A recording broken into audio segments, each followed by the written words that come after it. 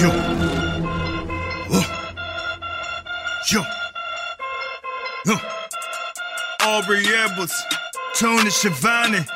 We bout to party. We bout to party. Unrestricted. Got the house now. We gon' turn it up, bring the house down. Got that bass space pumping, make them bounce now. Flossing like they bossing and the freaks are coming out now. Hello, everyone, and welcome to AEW Unrestricted, the official podcast of All Elite Wrestling. I'm Aubrey Edwards here with my best friend, Tony Schiavone. Tony, how are you doing today? This wonderful, wonderful morning. I'm doing great. Thank you for asking. Thank you for calling me your best friend. We've developed a very good working relationship, haven't we? Yes, we have. I think it's more than working. I mean, like, you're my favorite person to hug at work every day. So. Yeah, it's a lot of fun. It is a lot of fun. Also a lot of fun. Have an awesome guest stop by AEW. Mr. Rocky Romero, New Japan star, dog dad, host of Talkin' Shop podcast. You've done a lot in this industry, sir, and very, very happy to have you here today. Well, thank you for having me. I'm excited to be here. And yes, most important thing is dog dad. Yes, I am a dog dad. Yes. All right. I remember it was Jacksonville. It was 3 a.m. or whatever the fuck it was. We were filming dark. And JD Drake's music hits. He comes out. And then all of a sudden, here's Rocky Romero. I'm sitting in the stands and I look over. I'm like, is this Rocky Romero of like New Japan, of like Roppongi Vice? Like, oh my God. How did this happen? This is insane. You guys have an awesome match. Trent comes out at the end. You've got this nice reunion. How did this all start? How did this happen? It all started, honestly, when Kenny Omega reached out and kind of like, nobody had crossed over yet between, AEW and New Japan, in some time. I think maybe Moxley maybe had done some stuff and maybe Jericho, came over to Japan, but then nobody had really done anything since the pandemic started. And Kenny reached out and was like, hey, I got this idea and I would love to, I'm working with Moxley. I would love if Kenta could come over and work a program, because I know we had been building on the New Japan side a match between Kenta and Mox. He was like, let's see if we can get these guys over and can you check on your side with New Japan and see if we can make it happen? And I checked and we made it happen. Kenta came over and that was kind of like the first Forbidden Door interaction, or whatever. And it worked really, really well. And the fans perceived it great. And that was my first time in the famous Jacksonville where, the tapings had been happening and where I feel like AEW really like became a community, right? Yeah. That's from what I've heard, Yeah. Everybody was awesome, like those tapings were so much fun and I had a great time. And that was, first time I met Tony Khan in person. We hung out a little bit and had a great conversation and really kicked things off to what happened in the future a year or so later. But yeah, so when we talked there, Tony was like, yeah, maybe next time, maybe we can do this thing. Cause like Tony's like, I love Roppongi Vice. I went and saw the show that New Japan had in Long Beach, like one of the first New Japan shows that we had did, like bigger New Japan shows that we had done in America.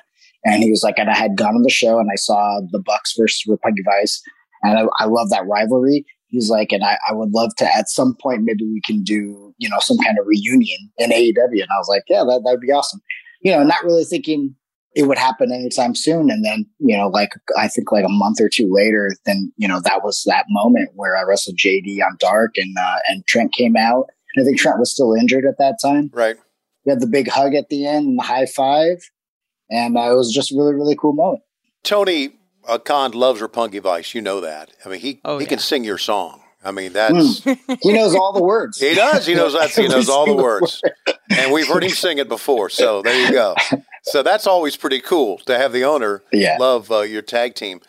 You went on November to wrestle Bryan Danielson on AEW Dynamite. How about that match? That was pretty cool. Yeah, that was super cool. So me and Bryan, obviously, we go back quite a bit. We both were training in LA at the New Japan Dojo in 2002. We both went over on the same trip. We were part of the LA Dojo group or team, and we both went over to New Japan for the first time in October of 2002, where we debuted in the Tokyo Dome.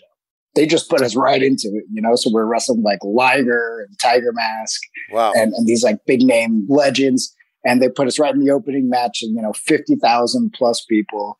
And it was like, boom, right off to the races.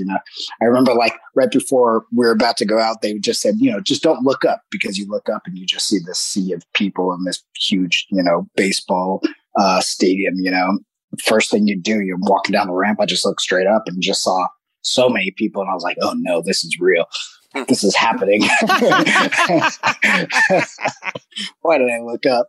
But yeah, so, me and Brian have had a great relationship over the years. And obviously he went and did his thing. And, I started working in Japan. I was in Japan and Tony called me and was like, I don't know, maybe like 5 a.m. or something. And I was like, oh, what's going on? I pick up the phone. He's like, hey, I got this great idea. I talked to Brian. He wants to do it. And he's like, we want to bring somebody in to wrestle Brian. I'm like, yeah, okay, cool. Yeah. Not thinking it was going to be me. And he goes, yeah, but oh no, it's you. I want to bring you to wrestle Brian. I was like, oh, me? I was like, okay, yeah, let's do it. So I think I flew back to LA for like a day or something, collected my stuff, and then headed over to AEW, the AEW tapings, and wrestled Brian. And that was just a really, really cool moment. And it was one of my favorite matches that I've done probably ever, because it was just cool to wrestle Brian on that stage so much later in our careers. And I don't know, it was really cool. It was great because I'd always been wrestling Brian, always in the dojo, training with him every day, 5 days a week. And we wrestled, I think in like a best of Super Junior American final match. And like, we had all these different matches and we had ROH matches that we had wrestled. So like, this was just kind of cool to put like another one of these matches together with him under such different circumstances, Before we get to kind of more Forbidden Door and a bigger concept, you had kind of alluded like getting Kenta to AEW and you coming over to do match with Brian, like Tony's reaching out to you. So you're very involved with talent on the New Japan side. Could you talk about your role a little bit more and kind of how that came about? Yeah. So I think ever since like the dojo back in 2002, I've kind of like always, I don't know, like the offices, the New Japan, like office and staff and like higher ups have always just, I guess, maybe like trusted me in some kind of way. So like, even like back then, that was like the go-to guy, the point man at the dojo to like, like, hey, what do you guys, want to do for training? Like, what do you guys think we should be doing, and trying to help kind of like form like, I don't know, some kind of leadership role, I guess, Right. So that became official. We started working with Ring of Honor, I think in like 2013, 14, something like that. And then me and Tiger Tori both kind of helped build that relationship with New Japan and Ring of Honor. And kind of, so Tiger kind of like started to groom me for like this position, which was his position until he retired, to like kind of scout talent and kind of be the liaison for like any wrestling overseas. And so I kind of fell into that position, and then it became a little bit more official. And now here I am helping form the relationship for AEW in New Japan. Yeah, you were very instrumental in putting together Forbidden Door between the two companies. Talk about how all that started. I know it was a long process. I know Tony kind of kept it close to the vest. We all thought, eventually we're going to do something, we think, and then all of a sudden Forbidden Door happens. How did that all come together? I think the whole thing from like concept to execution was probably like 10 months or so. I want to say it was almost probably a year. And I think I was telling the story recently, but I think the way it happened was, me and Tony had been texting back and forth. And then I was just like, Tony, maybe we just do like a really cool event together where it's like New Japan and AEW. And, maybe there's some crossover matches, but, maybe it's separated, and AEW does a couple matches of their own and New Japan does a couple of their own, but it's just like a super show, kind of like fun event, Right. And he was like, yeah. And then he started coming up with match ideas right off the bat, Yeah. Started Sounds like Tony. Yeah. Some of the concept was still there, like the original idea of Okada and Hangman against Jay and Cole. Right. was kind of built from that day one, that first conversation 10 months ago, so like not as obviously formed into the 4-way, but originally those guys were going to be together. So it's kind of funny that like some of the ideas that he originally had thought of right off the bat and just kind of throwing stuff out there actually stuck, and we ended up, it actually happened, which was cool. But yeah, that's kind of how it started. And then we just kind of put it on the back burner. Then I ended up getting I think I talked to Chris Harrington one day at one of the tapings, and Chris was like, so I guess this is kind of like moving. He's like, we've got a couple of dates, could you go back to your people and check the dates? Because I mean, obviously that's the biggest deal, right? Is getting the schedule of two, major companies like that and trying to like figure out a date where this thing actually works.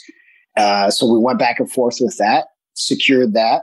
Then it was like, okay, so we're like planning this thing in 10 months, almost a year or whatever. So we went back and forth with that. We secured the date. Everything was good. Then it kind of didn't hear anything, when nothing was moving. Then all of a sudden, like, the stuff starts happening, like behind the scenes. Chris starts emailing me, and then, now we're talking like contracts, and I'm going back and forth between Japan and trying to figure out how everything is going to work.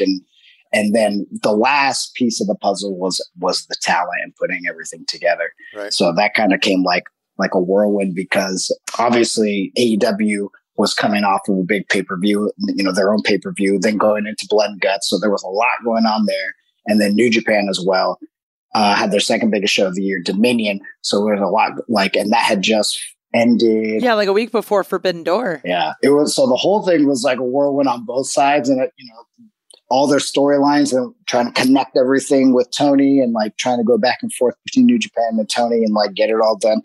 But ended up working out. Then, of course, obviously, like people started getting injured. Mm-hmm. A couple people had fever, or like it was crazy, and it was literally like every day something was happening. Yeah, Tony's either texting me or calling me, or I'm calling him, and I'm just like, "You're not going to believe this." He's like, no.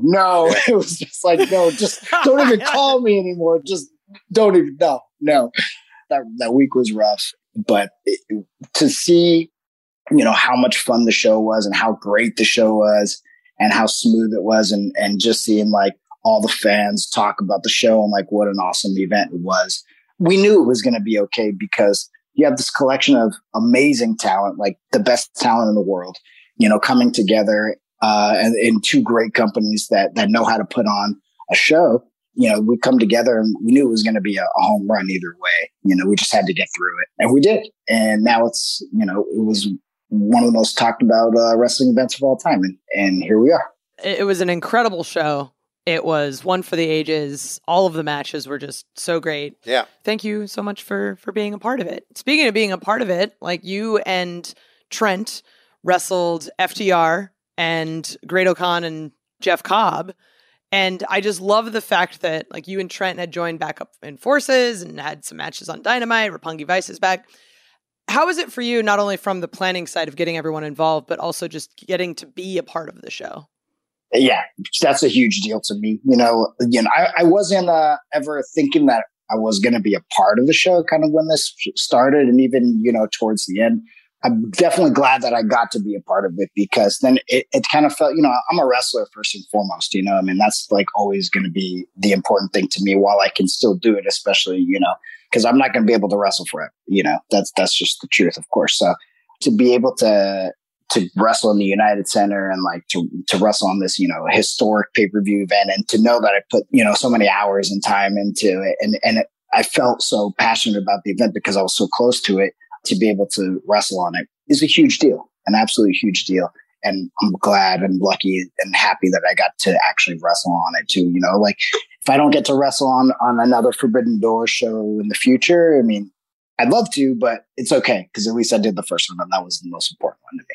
We're talking with Rocky Romero, who is obviously, as you know, much more important than just a member of Roppongi Vice.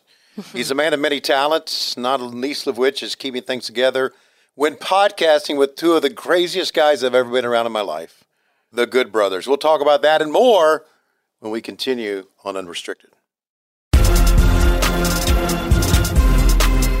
AEW Unrestricted continues with our good buddy Rocky Romero of Roppongi Vice.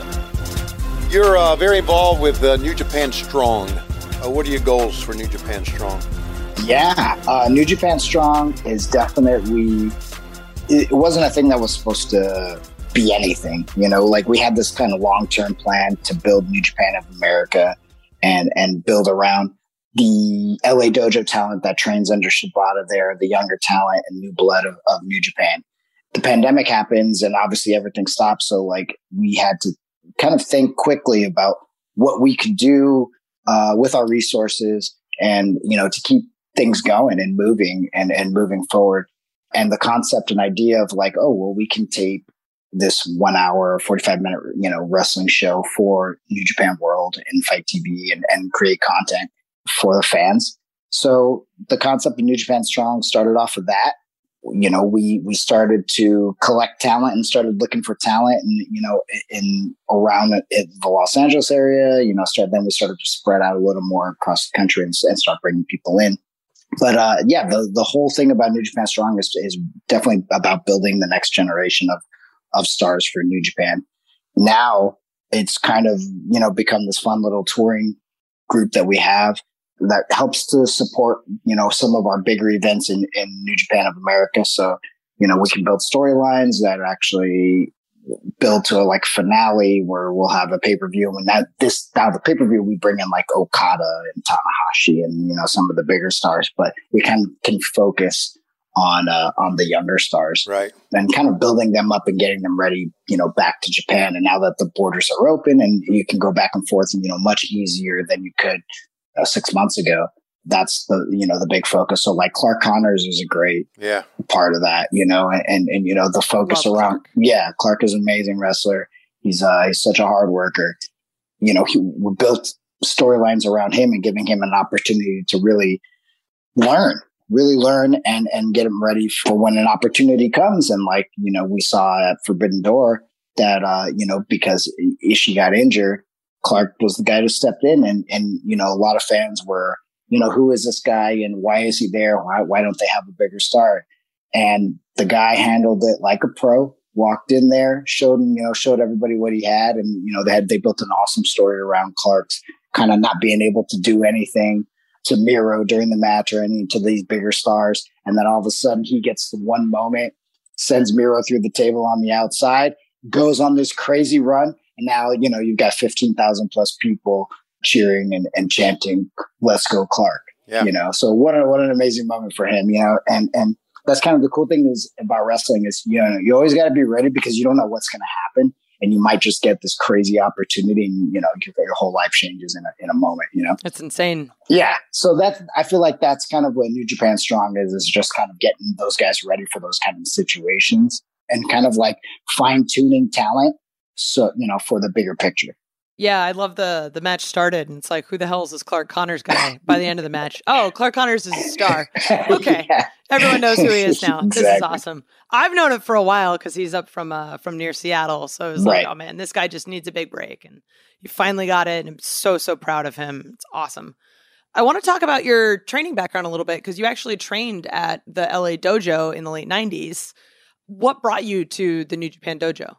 I mean, I've always been a huge fan of like Japanese pro wrestling and kind of always been, fascinated with, with Japan and fascinated with, kind of wrestling culture in general.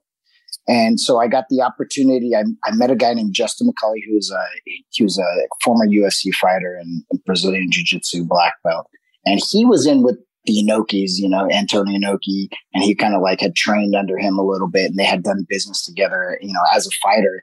And he introduced, like Samoa Joe introduced me to him. So he was kind of friends with Samoa Joe.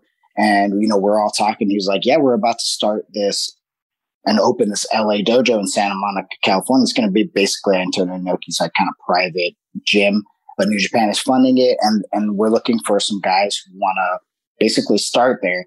We're like, okay. So, me and Ricky Reyes, we said we were interested. We were the Havana Pitbulls at that time. We're like immediately like, oh, this could be a great opportunity. This could finally be the opportunity that gets us over to Japan.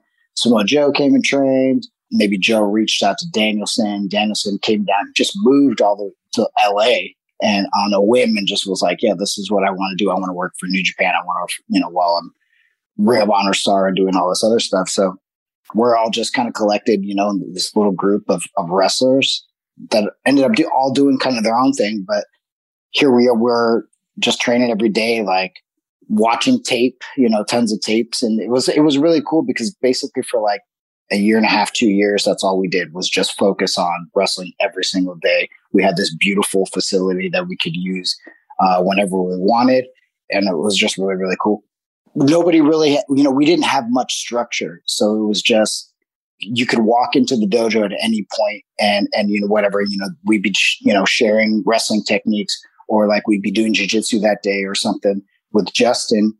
Inoki would come in, and then Inoki would start teaching like some really cool old like catch wrestling stuff. And then, start talking about like wrestling philosophy, in his own way, and like comparing it to like music and a song and this and that, and talking about crescendos and it was just like, it was just a really unique and cool opportunity. Then the next day you show up, DDP would show up, or like Boss Rutan, or like just somebody, like just everybody. This guy would, he's so well connected to everybody. So like somebody would just come in, and then you would just get these crazy lessons of whatever it was. It was very cool. And a really, really unique experience to have as a young man. And then, to just kind of take all that knowledge and look and reflect on it back, it was like, that was awesome. Like what a cool, wrestling course that I don't think most people will actually get, because you get so much more than just the actual wrestling and techniques. But like people's experiences that they're sharing with you, and what worked and what didn't work in their lives and careers that you're getting, Being trained by Antonio Inoki is a big deal, I would think, for anybody. Yeah. That's something you'll take with you the rest of your career. Not many can say that. So that has to be really, really cool. I wanted to ask you about Ring of Honor, because you were also a ROH World Tag Team Champ with Davey Richards. Talk about your time there. Yeah. Tony, I was champion with Ricky Reyes, Davey Richards, and Alex Kozlov. So three-time tag team champ. Very cool. Almost with Trent, but he lost. We'll just say he lost at Forbidden Door. we'll blame it on him. So when you found out, how'd you hear about Tony Khan buying Ring of Honor, and what was your thoughts on that?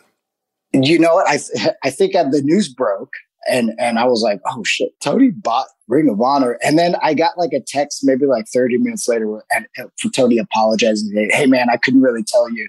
It was like a last second thing, but like the deal went through, and he's like, I wanted to tell you so bad, but yeah, I bought Ring of Honor, and we're going to do like some stuff. So hopefully that we can collaborate on some Ring of Honor and New Japan stuff. And I was like, oh, that's really cool.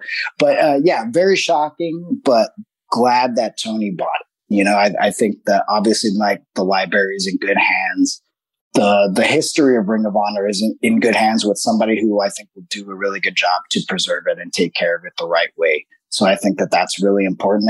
And obviously, like, it seems like talking to Tony and little bits and pieces that, you kind of hear around from interviews and stuff, that Ring of Honor will be similar to maybe like a New Japan Strong, where like there's a focus on the younger side of talent that could be a part of AEW later or whatever it might be. But like, I think that that's really cool. And that's what Ring of Honor kind of was originally. And you saw the growth in wrestlers that came out of that kind of first Ring of Honor group and second Ring of Honor group. And now, look where everybody's at. So like, I think that that's really cool that the legacy will kind of live on. Right. So I know that you were involved with Final Battle, December 2021. This is before Tony buys Ring of Honor, but I think at this point, everyone knew that it was sort of like, this might be the last show. You had a match on the show. It was, I think, like Deppen was there, Brody King was there, EC3. There was a lot of people. What kind of emotions were you feeling on that show, knowing that like this might be the end, and not really knowing what the future looks like for Ring of Honor? I think it just didn't seem real. It was just like, wait, what? Like you could take it in like, oh, Ring of Honor's ending, but like nobody knows what's going to happen. It's legit the final battle. yeah, it's legit the final battle. I don't know. I don't think anybody could really, truly like believe it. It just seemed so strange, because Ring of Honor had been around forever. I remember the first Ring of Honor show, I just started wrestling, a couple of years before that, year or two before that. But like the first Ring of Honor show, and thinking like, man, I'm going to get on that one day. I'm going to be a part of, Ring of Honor. What they're doing is so cool. And then, to be able to be a part of it just a few years later after that. And then to see its growth, New Japan, Ring of Honor, we did Madison Square Garden just a couple of years ago, and, right before the pandemic. And then to be on the final battle where it's like, this is it. It just didn't seem real. There was so much emotions for, the wrestlers backstage, especially like after the match, when you're the most emotional and, your adrenaline has spiked and you're kind of coming back down. For a lot of people there, they were losing their jobs. There's a lot of uncertainty, and that was like the part that sucked the most. Was seeing that. Like, I never like to see people, in that kind of position. That's always terrible and rough. I was, a lot of the folks were going to bounce back, and there's going to be other opportunities. But for some people, it was going to be a long, tough road. One thing about Tony Khan is he's good. He's a dude with a good heart, and he kind of has always taken care of people. And, during the pandemic, there was a lot of wrestlers that, he continued to use each week at the Dark tapings and at the Dynamite and Rampage tapings, and kept people working when there wasn't any work. There was no wrestling going on at all over the world, so I think that, he definitely gave a lot of Ring of Honor people, one-off or two-off jobs here and there, and looked at people, and then to obviously buy the product and still keep true to it and have Ring of Honor wrestlers on that show when he bought Supercard at Supercard of Honor. I think that was really cool. Right. I'm just glad to see that it's going, and I know Death Before Dishonor is coming up, and I'm really, really curious to see how that goes. I'm just excited. I think that there's a lot that you can do with that property and that intellectual property. And I just want to see more people get more opportunities. I think that's really what I want to see. Yeah, that's very important for the business. It really is. Because you give people opportunities, you can find a star. Exactly. I want to talk just a little bit before we have to go to break about the gimmicks. Podcasting with our buddies because I know the Good Brothers very well. I know how they are. How's that all working out? It's going, Tony. It's working. Working with the Good Brothers is, it's taken years off my life. Let's just be honest, I know. Yeah. No, I love those guys. They're literally two of my best friends in the world. Carl Anderson was the best man at my wedding. He's another guy that I met at the original LA dojo, and fast forward, 15 years later, he's the best man at my wedding, so I love those guys. They're probably the two of the funniest, craziest people I've ever met. They are. And I think somehow the trio works out because I'm a little more level-headed, I guess, but like a lot more level-headed. Yeah. But like, I just have so much fun with it. I've never laughed so much when I'm with those guys. It's amazing. So like, and, so yeah, we've been doing this podcast, Talking Shop, for a few years. We started it in 2015, then we did it for a year and a half, and then we were just like over it. We hated podcasting. We cursed it. We were like, when Dan Housened it, and we're never going to do it again. Never say never. Yeah, never say never. They got released from WWE, and we were like, well, I guess we're back to podcasting. Yeah, everybody was excited about it, and now it's been 2 years, and now we're all over it again. Oh. So we're taking a little bit of a hiatus. We called the first 2 years season 1, and now we're going to take a little bit of a break. But we're going to come back with season 2 with a bang, because we do want to do these Talking Shop pay-per-views, because those are the most fun. That's what we really want to do. So we're going to do a Talking Shop Mania pay-per-view, I think, coming out of what we do in season 2. Yeah, it's just a really fun podcast. It's an easy listen. A lot of burping, a lot of drinking, Yep. A lot of curse words, but it's definitely like a great example of wrestlers in the wild. Yeah, just being wrestlers. that's like the best version of it, Oh yeah. But yeah, it's a lot of fun. And then we've been working on this project that's produced by Mila Kunis, which is called The Gimmicks, and it's an NFT project. It's Web3. A Web3 animated series where it follows 4 wrestlers who are trying to get this independent promotion up and running. And I don't know, it's been a lot of fun. Seth Green was in one of the last episodes, and so it's fun. It's cool. I'm kind of curious to see where that goes. So yeah, my character's Chico Luchador is awesome. I mean, to be honest, like I've had so much fun. I never thought I'd be a voice actor, so I'm doing that, and that's a ton of fun, and it's really cool. And I'm kind of learning on the fly as we go. Yeah, the episodes that turned out, I'm just like, I was a part of that. Oh, that was actually kind of funny. I'm like surprising myself. So it's just a really cool opportunity, and it's been a lot of fun. So check out therealgimmicks.com if you want to watch the episodes. I think there's about 16 episodes or so, and I think that we're going to do 20 for the season. And I think it sounds like we're greenlit to do another season after that. So awesome. Yeah. So it's a lot of fun. Check it out. Little did we know, Rocky Romero, voice acting credit. Yeah. Fantastic job, sir. There we go. We're talking to Rocky Romero on AEW Unrestricted. Coming up, we got fan questions, and I also want to hear about your dogs. Yay, the real stuff.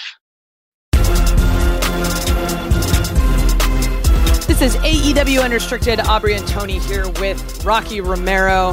He's absolutely awesome. We've talked a lot about New Japan. We've talked about the Good Brothers. We've talked about everything, but we haven't talked about your dogs yet, and you are a self-proclaimed dog dad. You've got Dookie and Honey Butt. Yeah, well, Dookie Butt and Honey Bear.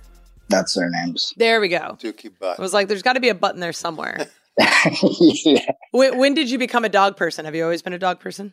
No, I didn't grow up with dogs. We had a cat when I was like maybe 12. He stuck around for a long time. He was like 15 or 16 before he passed. But yeah, never had a dog in the house. So didn't really understand the conversation of dog owner versus cat owner or anything like that. Like I couldn't really chime into those conversations. But my wife had tons of dogs growing up. And, she was like, I want to get a dog. I want to get a dog. And I was like, I don't know, because I travel so much and it's so hard, to have a dog. It seems like. I'm so glad we did it, but we went and I was like, we're just going to go look at the dogs. We're just going to go look. So we went to this rescue center in LA. We just looked. And of course, we saw Duke. We met Duke that day. And of course she was like, I want to get him. I want to get him. And I was like, I don't think we should get him. And I was like trying to come up with any excuse, to like convince myself not to get the dog, even though I wanted the dog so badly. And so then we left, we walked out. And we went and got lunch, and we went back to the house. And she was like, I think we should go back and just meet him again and just look at him again. And I was like, it was like 20 minutes later, 30 minutes later. I'm like, okay. I was like, I'm going to go, but I'm not going to bring my wallet, because then if I bring my wallet, then, I'll start the process of everything and start paying for everything to get him rescued. So I secretly brought my wallet and we walked in there, and I think within like 3 minutes of walking in there, Duke was in Emily's hands and arms, and I was already filling the paperwork out to adopt him. And that was like literally the greatest thing I think I've ever done, because I love my dog so much, and Duke completely like changed our life. Yeah. And we always talk about it. So funny, like just how much he like made us a family, like me and my wife, like it really made us a family, like having Duke. Yeah. And just kind of like having a puppy is so hard, especially in the beginning. And we didn't know what we were signing up for. And it was like, he tore our first apartment to shreds, it felt like. and I paid so much money to get out of that apartment at the end. But yeah, then we ended up adopting Honey, I think 3 years after Duke. And then she was not like Duke. She was an easy puppy. And now it really feels like we're complete. We have this completed family. I love those two. They're literally, we treat them like our children. Yeah. It's awesome. Yeah. I'm with you on every step there, brother. They change your life for the better. They really do. 100%. They bring us so much joy and so much happiness. And it's so crazy to know how in tune they are with us, So like when we're having a bad day, they literally just come over and like look at us in the eyes and just like basically say like, it's going to be all right. Aww. Now pet me. I'm cute as hell, So, and we do.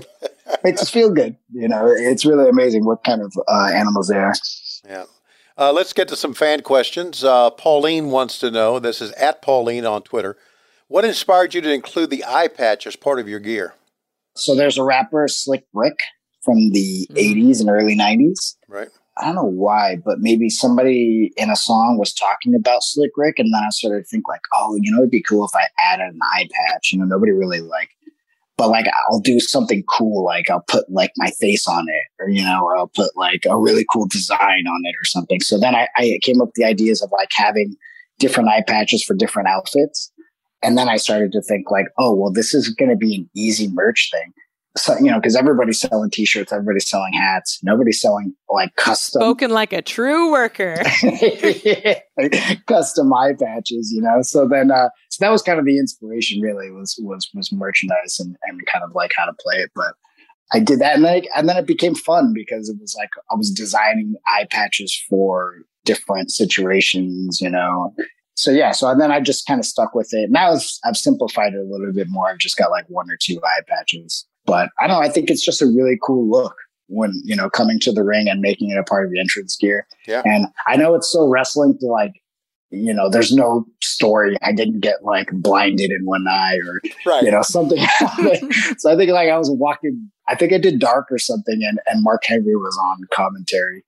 I don't know if he started to make up a story of why my eye. I know he did. I'm sure he did. Something happened and he goes back. He's like, I didn't know what to say about your eye and your eye patch. So I just like made up a story about it. He's like, but what's the background behind it? And I was like, there is none, Mark. I just wanted to sell merch. He's like, oh, okay. So like, but yeah, it wasn't Moxley getting blinded by Jericho or whatever it was, or anything. Right. It's just Rocky wanted to sell merch. Yeah. It's almost better that way. It's so wrestling. It's such a wrestling reason. Like, hey, I want to make money. What can I sell that other people aren't selling? Oh my God, so great. When I asked that question, you should have just looked at the camera very stoic and said, I refuse to answer that question. And then the mystique is still there, right? Let's redo it. All right, take 2, everybody. No, yeah, exactly. All right. Got a question from Adam on Twitter. How does it feel being one of the most important people in wrestling these past few years, helping with New Japan and the AEW partnership become what it is today? He also says, I honestly appreciate it. Thank you so much. I don't know. No, I mean, I'm just glad it's happening. I mean, it's a lot of hard work trying to get everybody on the same page. 2 companies that run 2 completely different businesses, one very much a TV model, one more of a touring group. So like, just getting everybody together and understanding was really, really important. And it took time, but I feel like now we're in a great position after Forbidden Door to easily do Forbidden Door 2 if and when it does happen, because now there's a great understanding, I think, between both companies and kind of how they work. I don't know. Important person. I mean, I don't know. I just do what I do. I'm trying to, just really do some cool stuff in the wrestling business and create opportunities like we talked about, for other people. I mean, that's what's really important to me. Very cool. Very cool. The Los wants to know, favorite Japanese McDonald's menu item? McGriddle, of course. Yeah. Webpage under construction want to know, are McGriddles still the go-to? So apparently they are. Absolutely. I like that this is well known. This is a staple. Yeah. Mm-hmm. A little syrup on the McGriddle. Oh my gosh. Whew. Oh man. I think I had a McGriddle once and I was like, this is just a sugar bomb. Yes. disguised as breakfast. Correct. Which I fully support. And it's funny because it's like, it's the most American thing you could probably think of, right? Like, how do we put more sugar in something that's already not healthy for you? Yeah. They're good at 4 a.m. Yeah. I mean, arguably everything's good at 4 a.m. This is true too. By the way, I've seen Rocky at 4 a.m. just to let you know. Not with a McGriddle in his hand, but I've seen him at 4 a.m. Didn't have a drink in his hand either. No, it was business. No, it was business. All business. Yeah. It was all business. Yeah. Yeah, it was. You guys were telling the story earlier about like Good Brothers and all this stuff, and it's like, oh yeah, you see people like burping and farting and drinking and stuff. And I was like, oh, you mean after every show, hanging out with wrestlers in a bar? Yes, they're just that all the time. Right. We save that for very particular moments. Yeah. Yeah. Derek Lockwood on Twitter asks, favorite movie, favorite song, singer, band, favorite TV show. What are your favorites in other media? Ooh, okay, that's a loaded one. Favorite movie, Pulp Fiction. Okay, cool. Nice. Favorite show of all time, probably Breaking Bad. Very cool. Favorite band, The Beatles. All right. Ooh. Old school. Real old school. Yeah, real old school. What else is on there? Favorite what? Favorite song. Favorite song. Oh my gosh. Favorite song. That's so hard. Listen, it's hard to pick a favorite song when there's so much out there and you have so. I'm sure you got a playlist. And I'm sure you got your favorite song on that and many, many more. Honestly, I'm too eclectic. I think of music that I like that I could pick one favorite song. I'm with you. You know, that's why I kind of like the Beatles because they were all over the place. You know, sure they were. Yeah. Yeah, I like people like that. I like Kanye West because his music is all over the place. You know, so I like people who create music and just don't stick to their one genre. Kind of like go nuts. You know. Rocky, thanks for your time, brother. It's good talking to you. Good seeing you as always, and we hope to see a lot more of you soon. Thanks for having me. Appreciate y'all. No problem. And now to take us out, here's Aubrey Edwards. Boom! All right, you can listen to this podcast every Thursday, Apple Podcasts, Spotify, all of your favorite podcast platforms. New episodes with awesome people working with AEW, and we have video episodes every Monday. Check YouTube and just search AEW Unrestricted. You can watch Elevation on YouTube on Mondays. You can watch Dark on YouTube on Mondays. You can watch Dynamite on TBS on Wednesdays, and you can watch Rampage on Friday on TNT. We're everywhere all the time. So much awesome content from AEW. I am Aubrey Edwards, along with my best friend, Tony Schiavone. Thank you for listening to AEW Unrestricted. Come on, throw your hands up, let me see you. Unrestricted, got the house now. We gon' turn it up, bring the house down. Got that bass space pumping, make them bounce.